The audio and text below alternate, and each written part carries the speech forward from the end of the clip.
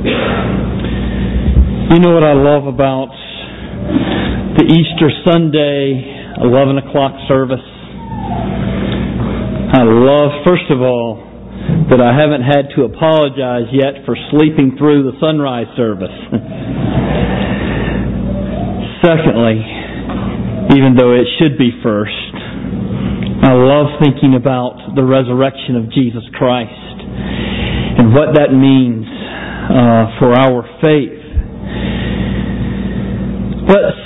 Let's pray. Father, I ask that you would bless the reading and the preaching of your holy word as we consider the resurrection of our Lord and Savior, Jesus Christ. I ask it in His name. Amen. We live in a world where Jesus Christ, the second person of the Trinity, has lived, died, and has risen from the dead.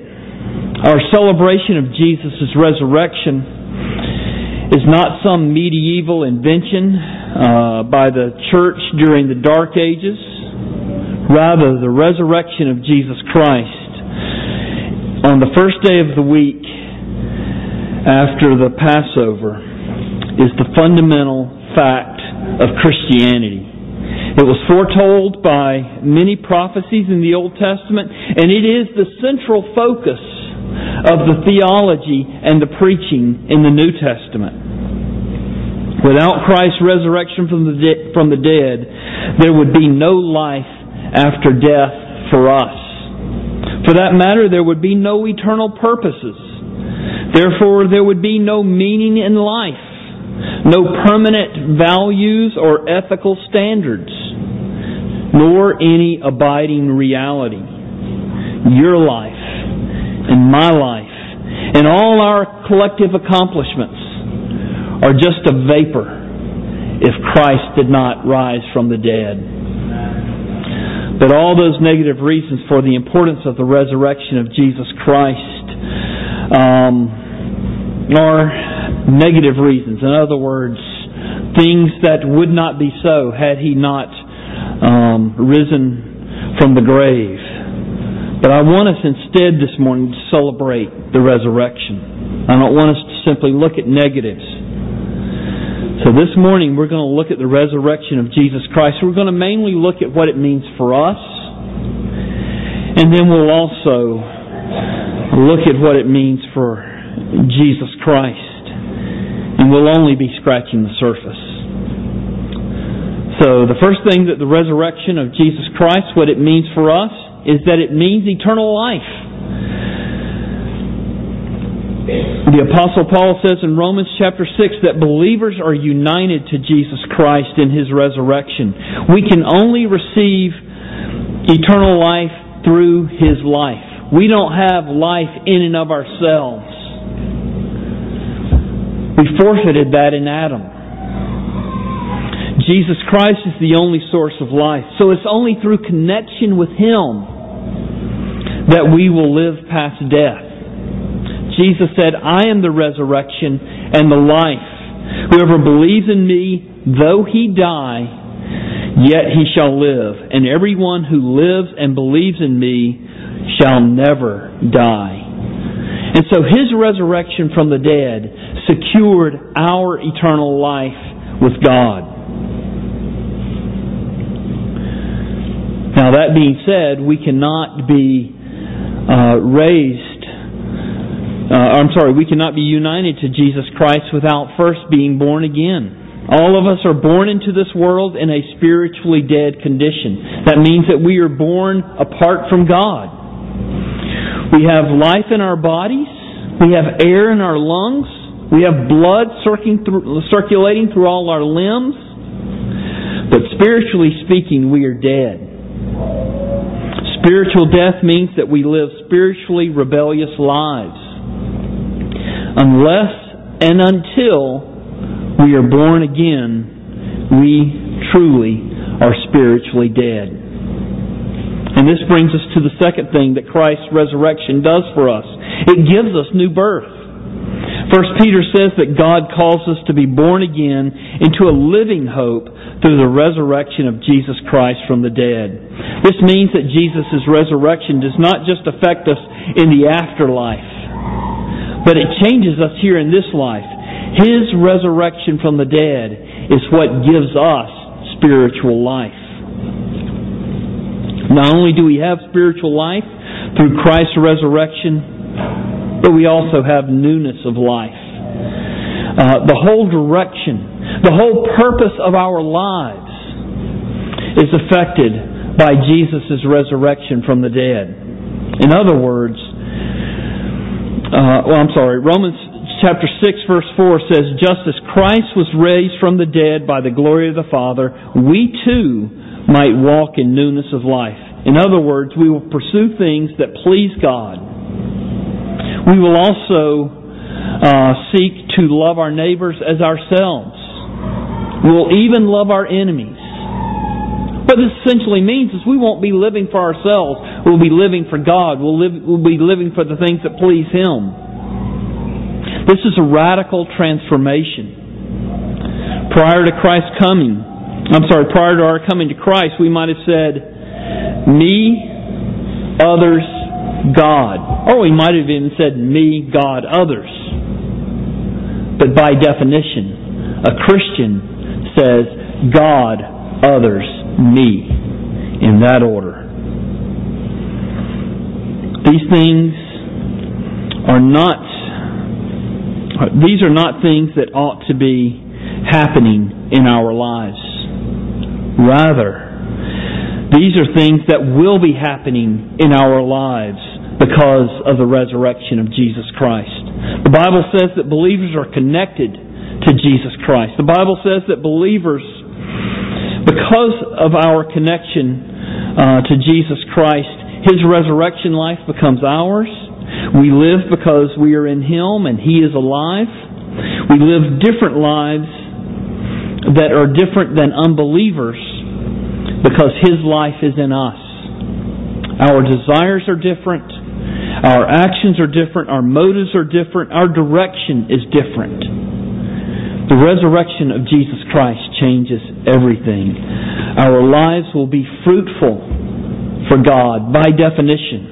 Romans chapter 7 verse 4 says that we belong to Him who has been raised from the dead in order that we may bear fruit for God. Are you bearing fruit for God? If you're not, it means you are not living a resurrected life. It means that you're not connected to Jesus Christ. Let me ask it this way. Do you want to make your life count for something? Do you want for your life to have eternal significance beyond your time here on earth? If you do, then bear fruit for God. Because that is fruit that lasts. That fruit never becomes overripe. It never becomes rotten. But the only way you can bear fruit for God is to be connected to the risen Lord, Jesus Christ. Amen. What I'm saying is that living with the resurrected Christ is no ordinary life. 2 Corinthians chapter 5, the Bible says that those who live in Jesus live no longer for themselves, but rather live for Him who for their sake died and was raised. And that's the problem with many people's lives. They feel directionless.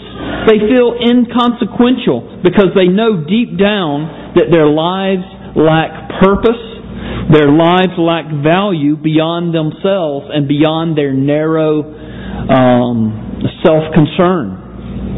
In 1 Corinthians 15 verse 32, Paul said, if the dead are not raised, then we might as well eat and drink, for tomorrow we die. That's the way an unfortunate percentage of our society lives their lives. Purposeless, aimless, self-indulgent, and empty. Because Jesus Christ rose from the grave, we can live a purposeful, meaningful, full life for God. We can bear fruit that lasts because we are bearing fruit for God. And like a compass, the resurrection of Christ can reorient our entire lives to be a true north. Colossians 3 verses 1 and 2 says, "If you have been raised with Christ, seek things that are above, where Christ is seated at the right hand. Set your minds on things that are above, not on things that are on earth." In other words, living a resurrected life with the Lord Jesus Christ means that the things that seem so all-important, things like binge watching our favorite sitcom, or cheering our favorite team, or playing a new video game, or acquiring a new gadget, all these things can become much less important. And of course, there are many other consequences, many more things that are much more consequential than video games or binge watching TV. I mentioned those things just because they were some low-hanging fruit. The purpose of our salvation in Jesus Christ is to give us life with Him. But a wonderful byproduct of that is that we are rescued from the death and the wrath that we deserved. We are sinners, and God is holy. God must punish sinners for their sin. If God simply overlooked a sinner's sin, He would be unjust. God cannot show mercy, since His justice must be fully satisfied. Yet the Bible speaks of both of these concepts in the same sentence, in the same breath. I love Psalm 85 verse 10. "Steadfast love and faithfulness meet. Righteousness and peace kiss each other." Well, if God is just and we are sinners, these two concepts would be mutually exclusive. Yet God pictures them as if they're kissing. How can that be? Well, on the cross, God's justice and His mercy meet. Jesus met the demands of God's justice by taking our sins upon Himself. He suffered God's wrath in our place. Tim Keller says Jesus drank the cup of eternal justice so that we might have the cup of the Father's joy. Let me ask you, who is bearing your sins right now? Are you bearing them? Or is Jesus Christ bearing them? If you're bearing them, then you will know and experience God's wrath due to you because of your sins.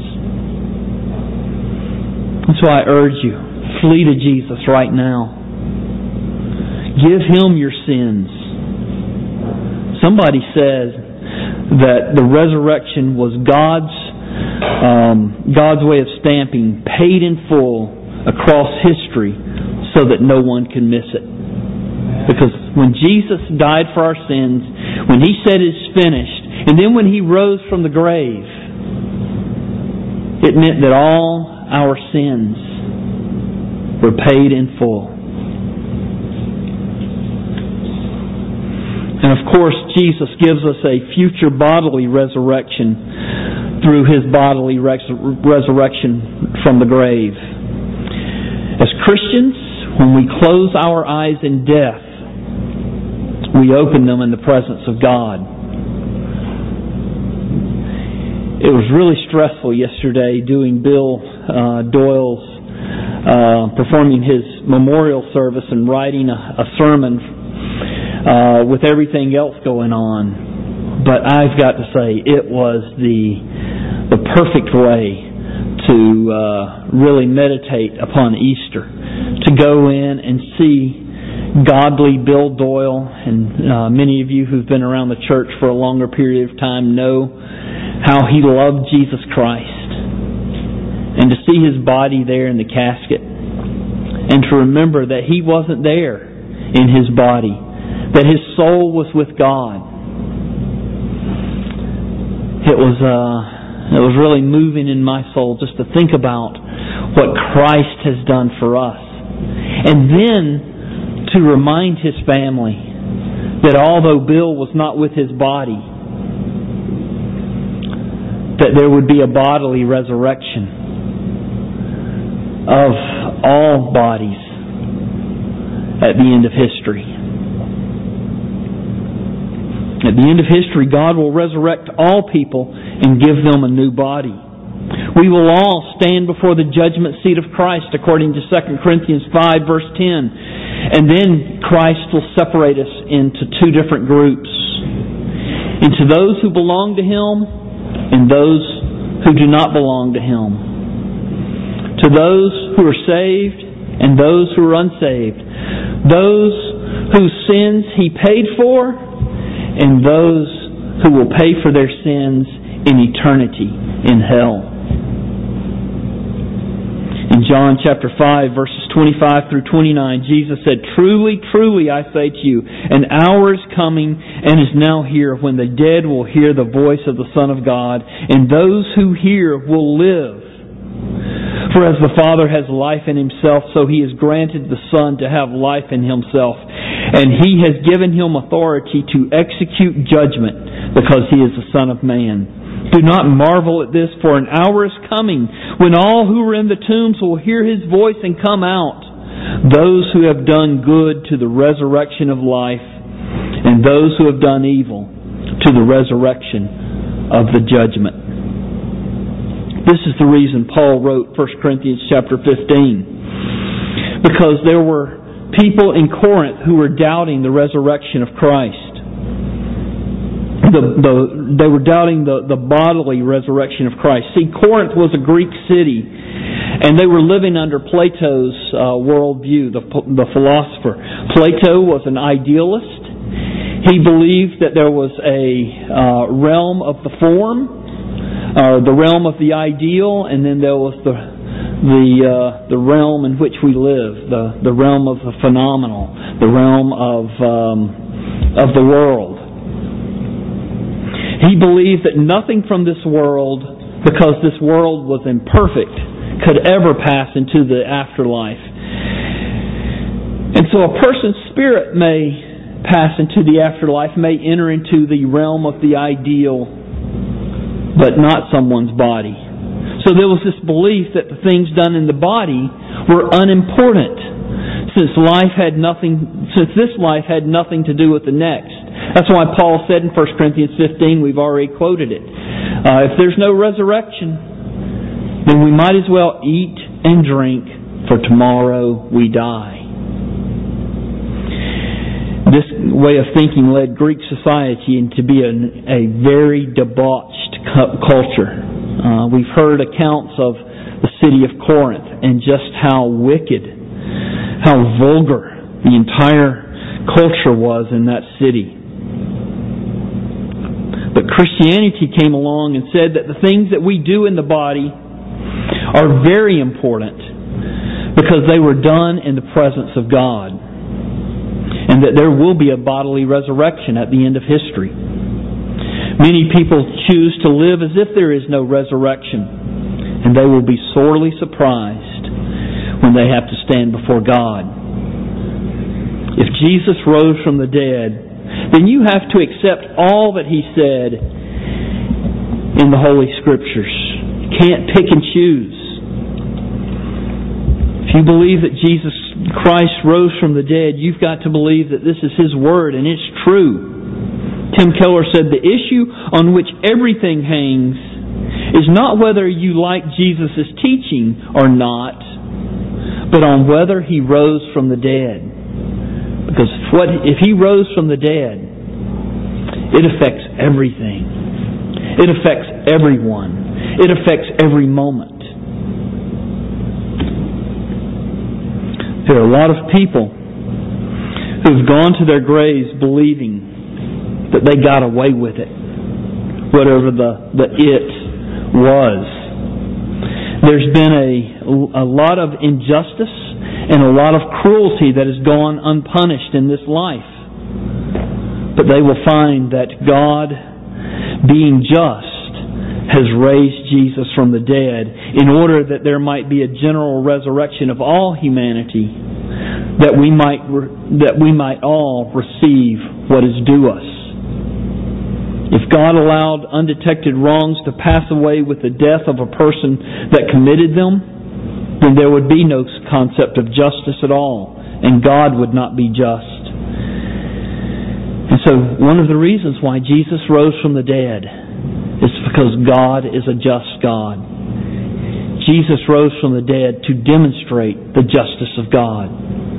What if Hitler had gotten away with it? Would there be any justice at all? I'm coming quickly as I possibly can to the conclusion as we are going over. But I wanted you to look at 1 Corinthians 15 verses 25 through 27 as we are getting ready to conclude.